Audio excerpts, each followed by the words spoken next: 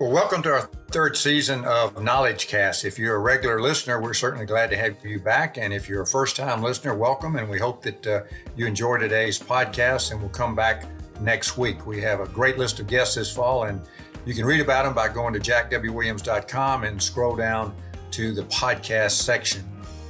Well, today, our guest is Ed Stewart. Ed had a remarkable career, first as a college athlete at Nebraska, and then spending 25 years in collegiate athletic administration. Ed was the captain and an All-American on Nebraska's 1994 national championship football team. He later was named to Nebraska's All-Century team, which is pretty amazing with the history of great players there at Nebraska, but then in addition to that was named to Nebraska's Hall of Fame. Ed started his athletic administration career at Michigan State as an academic advisor for the football team, and then he moved to the University of Missouri as Associate Athletic Director. Ed has spent the last 16 years working at the Big 12 Conference Office and is currently Executive Commissioner for Football for the conference. Well, welcome, Ed, to Knowledge Cast. Great to be with you, Jack. Good to see you, my friend. Well, now that you've now been on our podcast series, we only need to get your daughter Ava on to complete the entire Stewart family. We had Ed's wife, Amy, who owns a very successful law firm there in Dallas, on earlier. And if you didn't catch that one, I want to encourage you to go back and do that. And but also, before we leave the Stewart family, Ed, I had forgotten that you got your degree in psychology. I bet that that's kind of come in handy being married to Amy, hadn't it? Well, I think it's come in handy being married to Amy, but certainly it's come in handy working in college athletics. You probably needed a secondary degree in comedy for the college athletics. Well, not many athletes can say that they played on a national championship team, were captain or an All-American status, named to the school's Hall of Fame. Tell us about your Nebraska career, and especially that 1994 national championship season where you beat Miami in the Orange Bowl in their own backyard. Yeah, it's funny. Probably, Jack, like most competitors, I think less about that 1994 team and national championship. I probably have more memories of our 1993 team and our devastating loss that we had to Bobby Bowden and his Charlie Ward led Florida State Seminole team. We were playing them for the championship in 93, and we lost that game 18-16. And I probably have more flashbacks of, the final couple series of that drive, and we had the lead, and Florida State got themselves down in the field goal range and kicked the field goal. So I've certainly relived that drive several times, even to this day. But the 94 championship team, it was a special team. It was a special year. We had to overcome a lot of adversity throughout that season. And it was remarkable because up until that point, I was 0 for 3 in bowl games playing in the Orange Bowl all 3 times. We played Miami. That was our second time playing them, and we had played Florida State twice. So it was really an awesome experience to be a part of Coach Osborne's first championship team. Well, I remember the Florida State game. I didn't know you at the time, obviously, but I remember that. And you're right. Most athletes remember the ones that they wish they had won rather than the one that they had. Besides winning, going back to the 94 championship, besides winning the game, was there anything unusual that occurred or memorable about that championship game? Like I said, we had a lot of adversity to overcome during that season. Tommy Frazier, who is our really tremendously talented quarterback, suffered some injuries. He had some blood clot issues early on in that season. We lost one of our really strong defensive players, a guy named Mike Mentor, who went on to play a long career for the Carolina Panthers. I believe we lost him right before the season started. And even our backup quarterback, Brooke Behringer, RIP, who's since passed away in a tragic plane accident. We had issues with him health-wise throughout the season. So it was really one of the truest senses of a team accomplishment. There were certain weeks where the offense carried the defense and vice versa, and special teams were certainly important. So that in and of itself made it a very special year. But, the one thing I would take away from that game is Coach Osborne's halftime speech. And I believe we were down at halftime, and then Coach Osborne was very prophetic in his halftime talk, where he emphasized us maintaining our composure and not being the one to draw an unsportsmanlike foul in the second half, because as most of those games are, they're highly contested and can get chippy at times. He emphasized our level of preparation and our physical conditioning, and how that those things he believed would lead us to victory in the second half. And he couldn't have forecast a better script. We went out in the second half, and I believe Miami had 2 critical personal fouls called against them, and our big offensive line eventually, wore down Warren Sapp and Ray Lewis and those guys on the other side. So he was certainly spot on in us maintaining our composure and proving to be the most well-conditioned team in the second half. Well, you obviously had a privilege playing with a legend as a coach, as a person, later as a congressman, but what an opportunity to play with him. Well, you were there for 4 years. You mentioned several of the names of guys that were there in the 94 season and the adversity. Were there any other players during your 4 years there that you remember more than others? I remember being in awe coming in as a true freshman, and my first time to really, truly see the black shirts up in person and up close and personal. Guys like Reggie Cooper. Explain what, I know what you're talking about. Explain what the black shirts mean. Yeah, so the legend of the black shirts at Nebraska, those are the starting defensive players. And it was really a honor to walk into your locker as a defensive player and see that black jersey hanging in your locker. There was no special presentation of it. You just showed up for practice one day, and if you had earned it, it was there in your locker. And they were pretty sacred in the fact that there may only be 12, 13 guys at the most when we first started out that would have the opportunity to don that black jersey. But, Mike Kroll and Kenny Walker, there were just some really impressive defensive players that you got to see running around. And as a young person, as a true freshman at that time, it was something that you aspired to earn. And I was fortunate to be able to wear a black shirt for 3 years at Nebraska. So certainly a crowning achievement for me. I want to go back to Coach Osborne's halftime talk.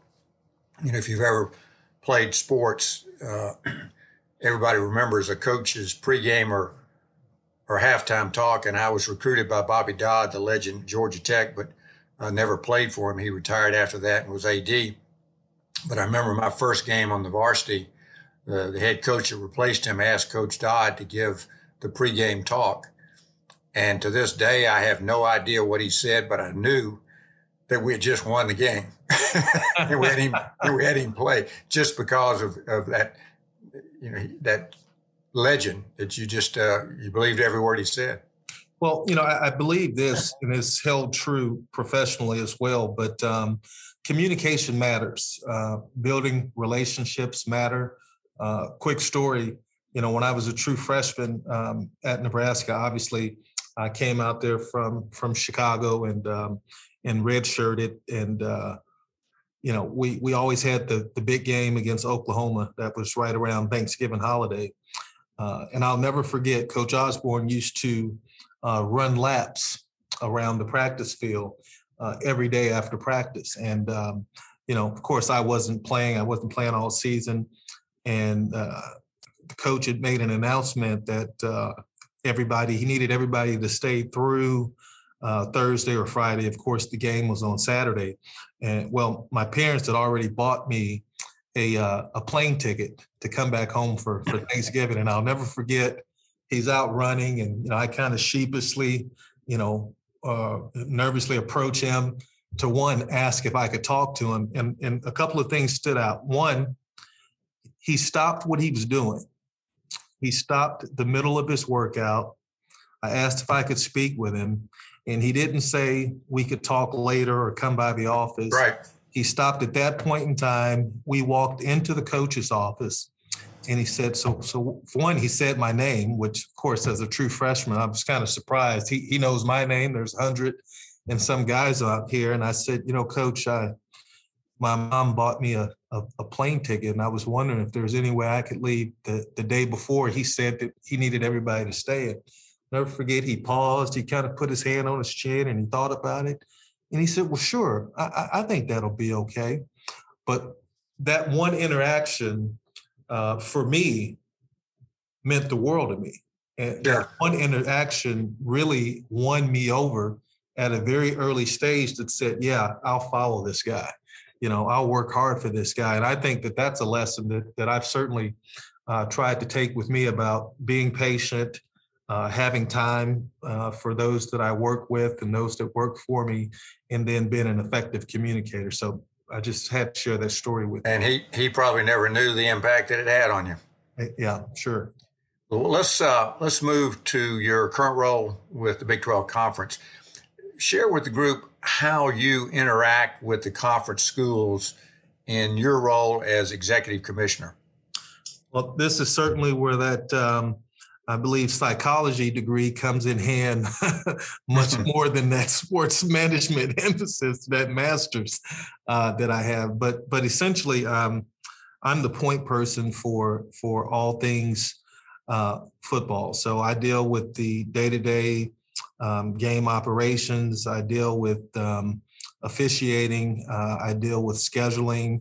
I deal with media issues. I deal with our television components and our postseason partnerships with our bowls, like the Sugar Bowl and other bowls, and our relationship with the college football playoff. So, and then of course some of the governance and legislation that outlines the rules for the sport of college football. So I've been doing that now, like you said, for 16 years. I have regular communication with our athletic directors and head football coaches. So, when I was on campus, it was always interesting. You were trying to manage and work with one coach and get them on the same page. And so you can imagine what it's like when you're trying to do that with 10 highly competitive individuals who certainly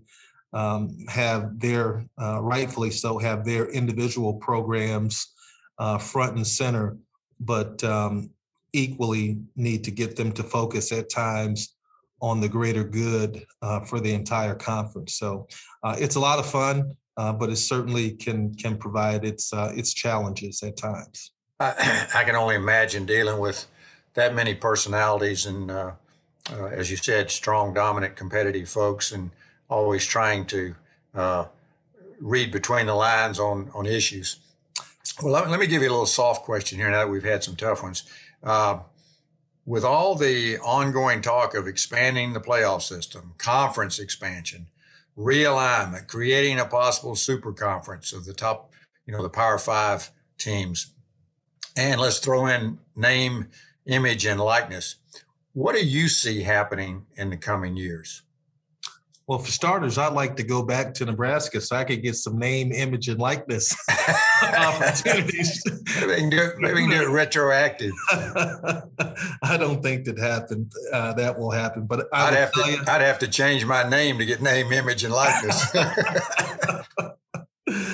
I will tell you, you touched on a lot of the pressing and hot button issues, and to say that at times it's not exhausting would be disingenuous on my part. But I think it really boils down to evolution. I think too often in college athletics, we've probably been a few steps slow in evolving with the times. A lot of that is a function of the structure. There are over 300 Division I institutions. There are 128 football, what we call football bowl subdivision institutions, those that are playing football at the highest levels. And there couldn't be a greater variance among that 128, let alone that 300 that consider themselves as Division I, which has certainly made it hard to govern. It's made it hard for those who have the financial wherewithal to be able to do things that were more player friendly from an incentive standpoint, some of the health and safety standpoints, because there's a lot of schools in that 300 that just can't afford to do some of the things that we find ourselves being legislated to do currently. So it's certainly made for an interesting time in our profession. I like to look at it as evolution, and it's something that we've just got to figure out what we want the future of this model to look like. But even as we evolve, I think for me personally, the one thing that I think is critical that I hope we don't lose sight of, and when you listen to certain politicians talk, when you listen to certain individuals talk about the state of the game and the state of the industry, fundamentally at its core, college athletics was second to the GI Bill in providing lots of young people opportunities to get free educations at some of the nation's most elite institutions of higher learning. And I hope that we don't fundamentally lose focus on that fact of those opportunities that lots of young people, male and female, from all walks of life, have been afforded opportunities to get outstanding educations at some world-class institutions. Because as you and I both know, we've played this game, you've coached this game, there's only 2% of college athletes that are going on to professional careers. Well, I'm probably one of those that's slow and evolving. I like to emphasize the point that you talked about, the education and the benefits that these young folks get besides the athletic experience. So I'm kind of a late adapter or adopter to some of the changes. Of those that we talked about, those situations, is there one that concerns you the most, that's the most could cause the most damage to the game? I think the evolution of the whole pay for play concept, I certainly think and certainly support opportunities for student athletes to monetize their name, image, and likeness. I think when that was originally brought forward, people looked at it from more of the Olympic lens that, if there's a legitimate corporation out there that wants to enter a relationship with a young person and there's value on both sides, that, hey, that's great. We applaud you. If a young person had the opportunity to, do lessons, if they're a kicker or a quarterback, and they can find a way to monetize that on the side, that's great. I think that what it's unfortunately evolved to is just essentially these collectives and directives and groups of individuals and donors who are just simply pooling money together and finding ways to funnel it to players. That was not the intent of name, image, and likeness. And I think we have to be careful when there are some who advocate just a pure business model of employer-employee pay for play.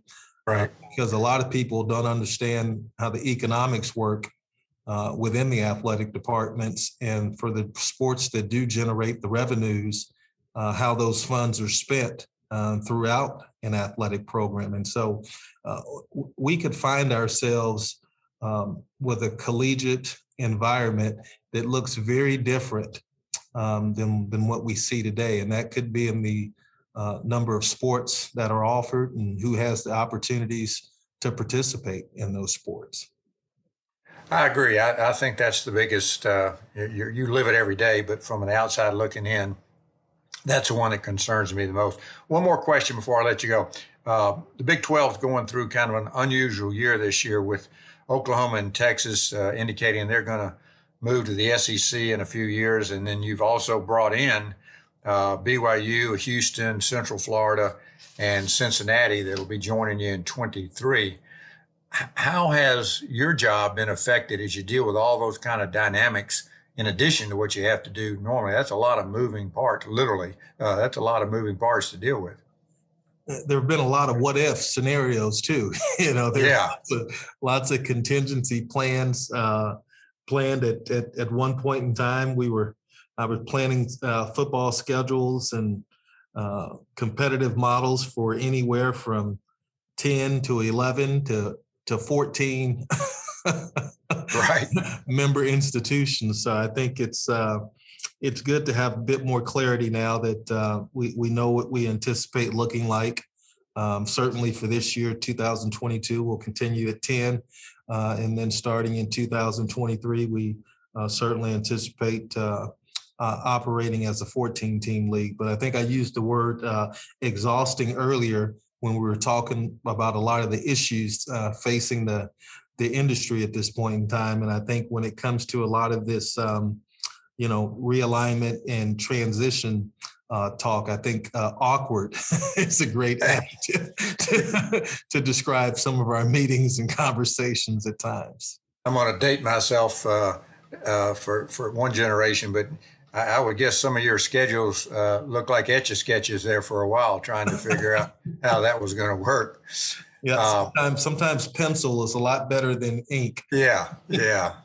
Well, Ed, listen, thanks so much for being with us today. We're taping this prior to the football season starting, so I hope you can enjoy a little downtime before the football mania gets started in August. And I hope that you'll give my best to Amy and tell Ava that don't give up. She too might have an opportunity to get on this podcast in the future. Well, Jack, I just tell you, I want to applaud you for everything that you're doing and have been doing for a number of years. You do a great job. You are certainly a representative of what opportunities in sport can lead to. Hopefully, myself and Amy and others are also equally able to represent for a lot of folks out there what post-athletic careers predominantly look like. We all won't go on to these extraordinary professional careers making millions and millions of dollars, but there are certainly so many ways that we can have influence and have an impact within the world of sports, within the legal professions, and other walks of life. So I just wanted to applaud you and your team in Madison for all of your great work. Well, I don't think there's any question. Amy and Ed Stewart are definitely positive role models for anybody and everybody. Well, as we close out another podcast, I want to once again encourage each of you to make it your goal this week to be a positive influence in the lives of others. And I look forward to having you back with us. Hey, before you go, we wanted to let you know about Jat's book called The Question, a guide to answering life's most important question. In this book, Jat shares his personal journey that began in 1993 to determine the values, principles, and beliefs that would guide his life. Whether you are a spouse, parent, grandparent, friend, leader, educator, coach, or mentor, Jat's I Believe statements apply to all of the roles he has played during his lifetime and can do the same for you. Jat's message applies to all people, ages, and careers. It's an easy read with compelling stories, enjoyable humor, and sincere transparency. The Question is now available in ebook and paperback exclusively on Amazon. Go to jatwwilliams.com/thequestion to learn more and buy your copy today. Again, thanks for joining us for this episode, and join us next week for an all-new episode of Knowledge Cast by Ideals.